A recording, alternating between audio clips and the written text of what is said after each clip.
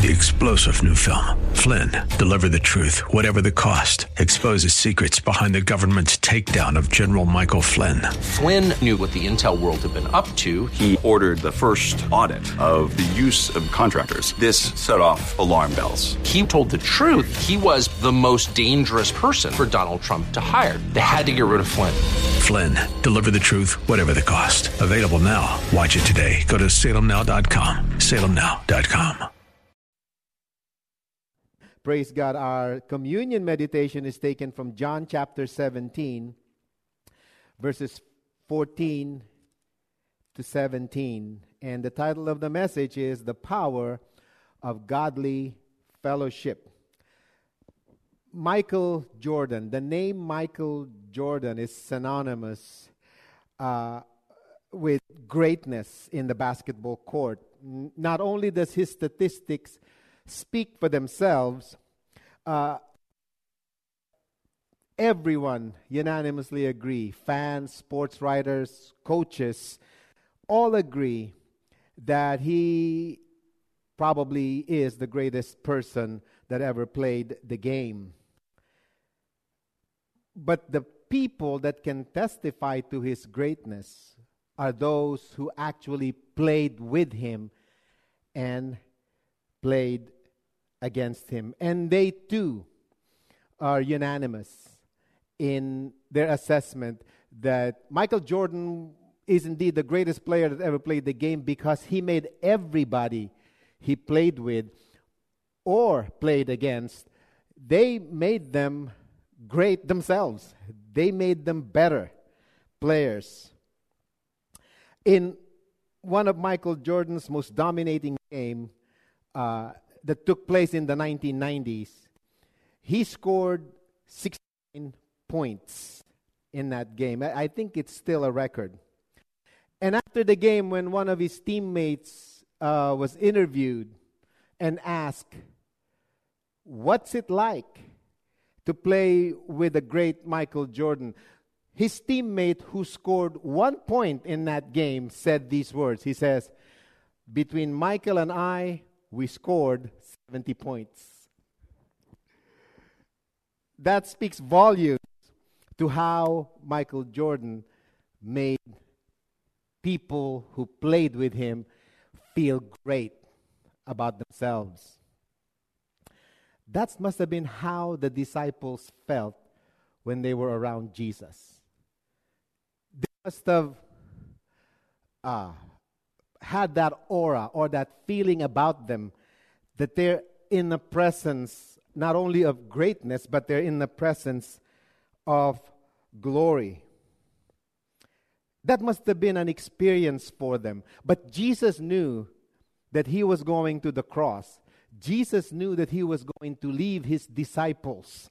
He must have known that they will be facing a crisis once he left. So Jesus prayed what we call his high priestly prayer for his disciples then, and his prayer at that time also applies to us today. He prayed that they may have the same courage, the same confidence, and the same power that they had while he was with them after he leaves them. Jesus understood the power of being in fellowship with him. He understood that.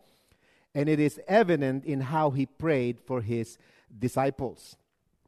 If there's a time in our lives as followers of Jesus where we need to project the glory and the majesty and greatness of the Lord Jesus and the cross, it is today.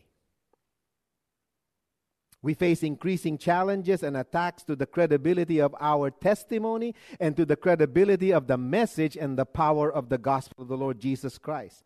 If there's a time when we need to project the glory and power of our fellowship with the Lord, these are those days. We need to project the glory of Christ. And the only way we can project the glory of Christ is through the power of our fellowship with him and our fellowship with one another as believers. Loved ones, fellowship is a spiritual discipline.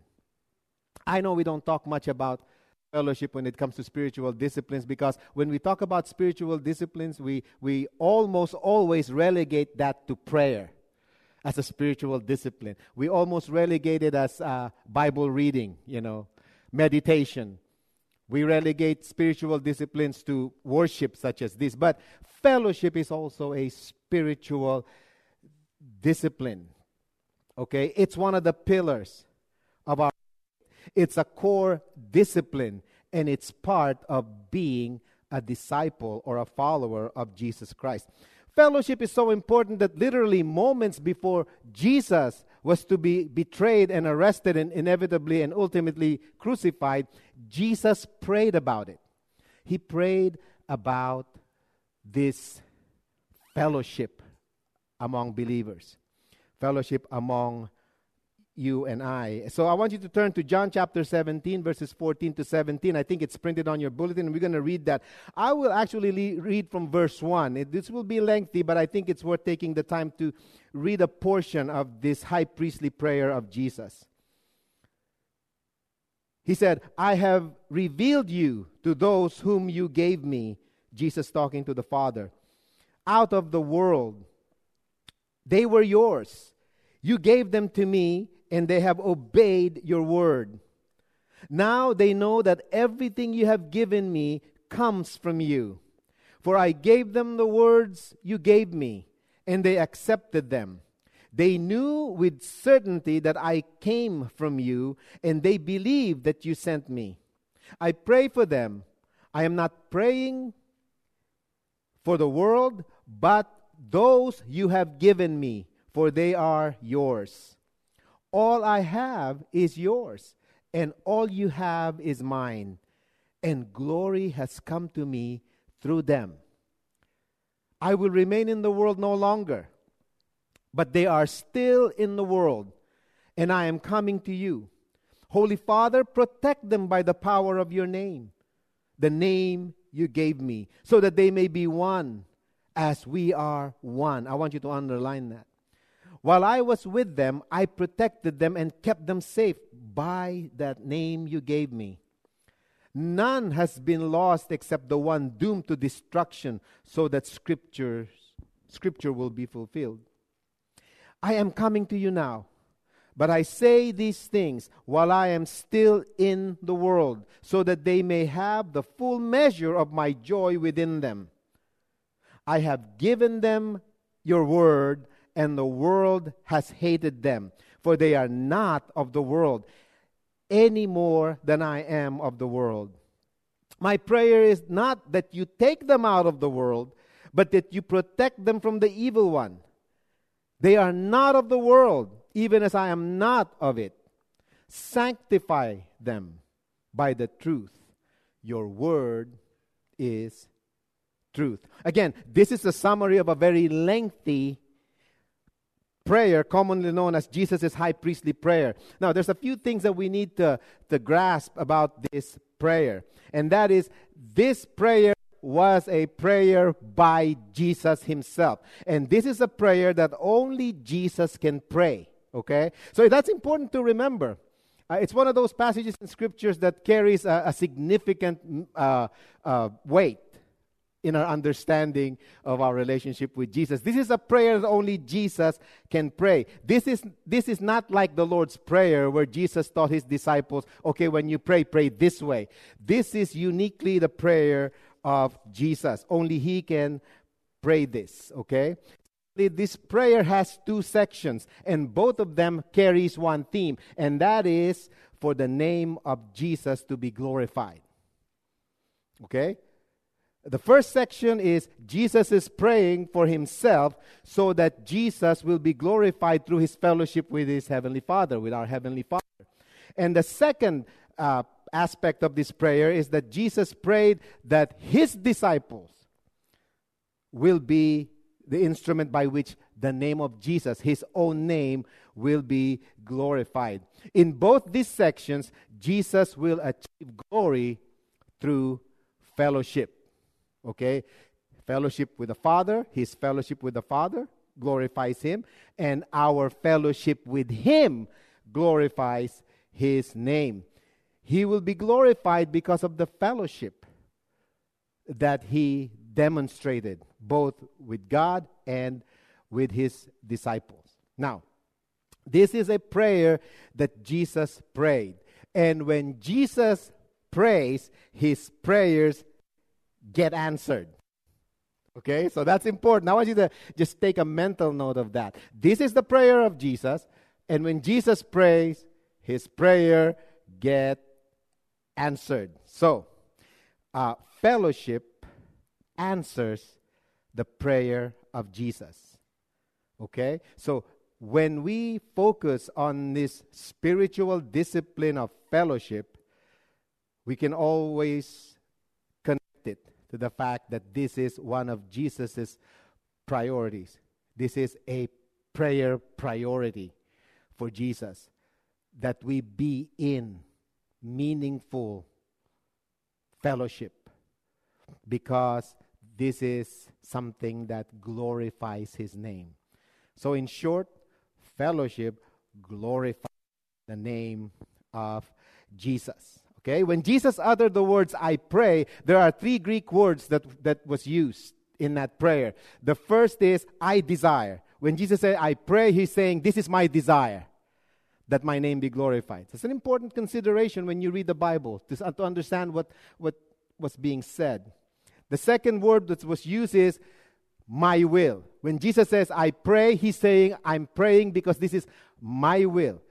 Okay? And the third word used for prayer here, for Jesus praying, is the word I determine. So in each instances, Jesus is praying because this was his desire, this was his will, and this was his determination. He's determined to have his name glorified through fellowship. So I hope that I'm in some way giving you the flavor of what this message is about. This is about the power of true Christian fellowship. It's quite important. We project the glory of Jesus through this fellowship. Jesus' prayer was not like ours. When it seems like every time we pray, it's simply asking God for something, simply asking God to bail us out of something or to give us some directions and all of that. Those are all good things to pray about. But when Jesus prayed, he was not just praying about provisions and blessings and things like that. He was actually praying so that his name will be glorified through us. And that has to be a focus in what we do as followers of Jesus. That's the focus of being in church. We are in church not just because we sit down and we sing and we listen to sermons and all of that. We cultivate fellowship because it's part of giving glory to the name of Jesus. You know, I'm not, well, Pastor, you're going to say that because you want people to fill up the church every Sunday. No, we're not about numbers. We're about glorifying the name of Jesus. During the early days of the pandemic, there are 3 people in this church, and we're preaching like there's 1,000 here. Okay? So it doesn't matter. I mean, Ben was singing, and the worship team, they were here and all of that, but because this glorifies the name of Jesus. Believe it or not. Okay? This high priestly prayer is about Jesus agreeing with the will of his Father to glorify his name. It's about the purpose of his name being glorified through the lives and testimony of the disciples. And it's still the same for us. It was not a prayer of petition.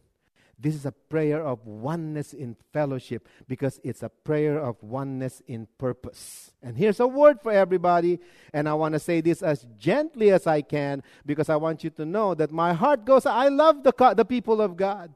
So I have to say this. When we refuse fellowship, when we refuse community, we are rejecting the basic core of Jesus' desire. Jesus prayed for this. And so when we refuse fellowship, we are in essence rejecting the basic core of this Jesus' desire, his will, and his determination. One of the reasons our prayer is not answered, because possibly we're not dynamically connected to the body of Christ. You ever thought about that? Maybe there's something you've been praying about, and you're saying, why isn't God answering my prayer? But maybe one of the reasons, and I'm not saying it's the only reason, but maybe one of the reasons is that you are not dynamically connected to the body. Okay? When we are in fellowship together, we not only validate the prayer of Jesus, we become participants in the answer to Jesus' prayer. Now, it's a good time to say this. Jesus is praying for us. And yes, He prays for us so that we can be strengthened. He sent us the Holy Spirit, after all, to lead us into our daily lives here on earth. And yes, He prays for us that we might not lose heart. And yes, He prays for us so that we might be a focus on the things that we need to do. But primarily, Jesus is praying for us so that we can give glory and honor to His name. That's something to consider. Because it's not something that you hear every day. You know, when we talk about praying, we're talking about intercessions and things like that Jesus is making for us. And we relegate that so much to this earth-centered things, that we have as human beings. We live on earth, so it's not and we're fallen. And it's not an accident that our desires are geared towards what we're experiencing here on earth. But if we go beyond that, if we really think that Jesus is praying for us, He must be praying for us for something deeper and greater than just meeting our everyday needs. And He does that, but maybe more than just blessing our lives. And He does that, but maybe it's because He wants to magnify His name through us. Romans 8:4 says, "Who then is the one who condemns? No one.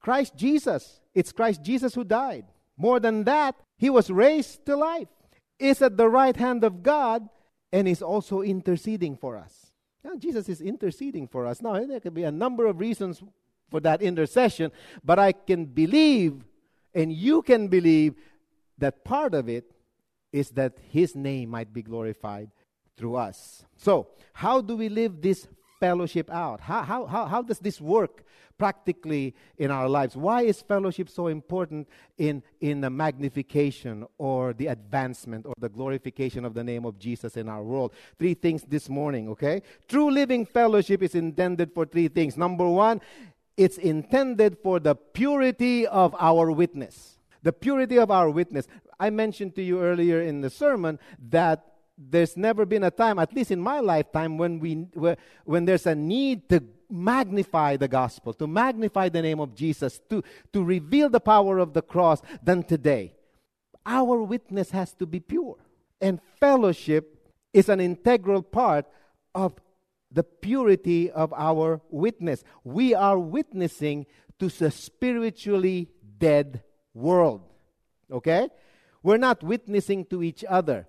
We're not witnessing to the power of the gospel that we receive simply to those who already know the gospel. We are primarily witnessing to a spiritually dead world. Okay, look at the verse again. Look at verse 14.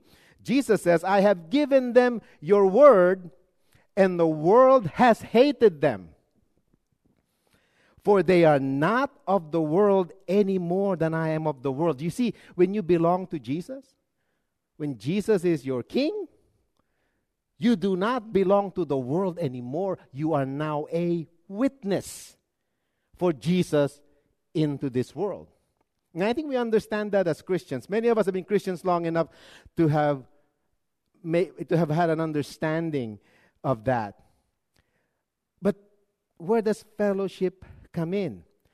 If you are not in fellowship with the body, you are not in fellowship with Jesus. Okay? We purify, we validate each other's witness or testimonies through our fellowship with each other and through our fellowship with Jesus. We're not supposed to be in fellowship with the world. We're supposed to be in fellowship with Jesus so that we can be witnesses to the world. If you and I have more fellowship with those outside the body of Jesus, you probably would want their approval. And the power of your testimony takes a back seat. And that's why the Bible, especially in the Gospel of John and also the letters of John, warns us against friendliness to the world. Okay? Because friendship with the world, the Bible says, is enmity against God. Why is that? Because it corrodes our testimony. If you are a follower of Jesus, you have a testimony.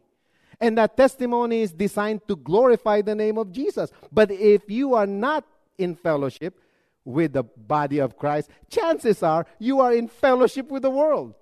And the world, the Bible says, hates Jesus, and therefore it hates you and I. Now, the word hate is a big word, I understand. But we don't have to really take it to that, extreme level. There's no fellowship between light and darkness, the Bible says. So we are warned, not just warned, but we are prayed for by Jesus to be separate from the world. Because the world will always reject that until, of course, they come to the knowledge and admonition of the Lord. So if we have more fellowship with those outside the body of Christ, outside the church, we probably have a crisis in the purity of our testimony. It's your brothers and sisters in Christ that will validate and make your testimony pure, because you are a witness to the reality of Jesus, to the glory of His name. Not only among those within the body of Christ, not only among fellow believers, but more especially to those who are spiritually dead. That's what our witness is all about. That's why we testify. That's why we share our faith, because we live in a world that's spiritually dead, just like you and I were before we came to faith in Jesus. Our calling is to be different from the world, not friends with the world. We are to show what real life looks like, and that happens through the testimony of our faith. If we hang out with people that are spiritually dead, that will make our testimony less than glorifying to the Lord Jesus Christ. Okay? We may still have eternal life. Yeah, I know a lot of Christians who have more non-believing fellowship, more fellowship with non-believing people than they do among their brothers and sisters. And the problem with that is, the problem is not that you're going to hell when you die because you're a follower of Jesus. You still have eternal life, but your witness is dead. Your witness isn't there.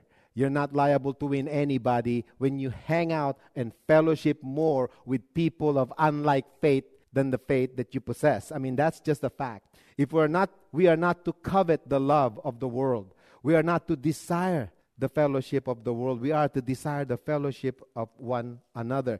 This is a prayer that Jesus had. 1 John 3:13-14, it says, "Do not be surprised, my brothers and sisters, if the world hates you. We know that we have passed from death to life because we love each other."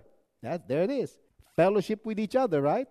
Anyone who does not love remains in death. So, in essence here, in our fellowship, true Christian love will be seen.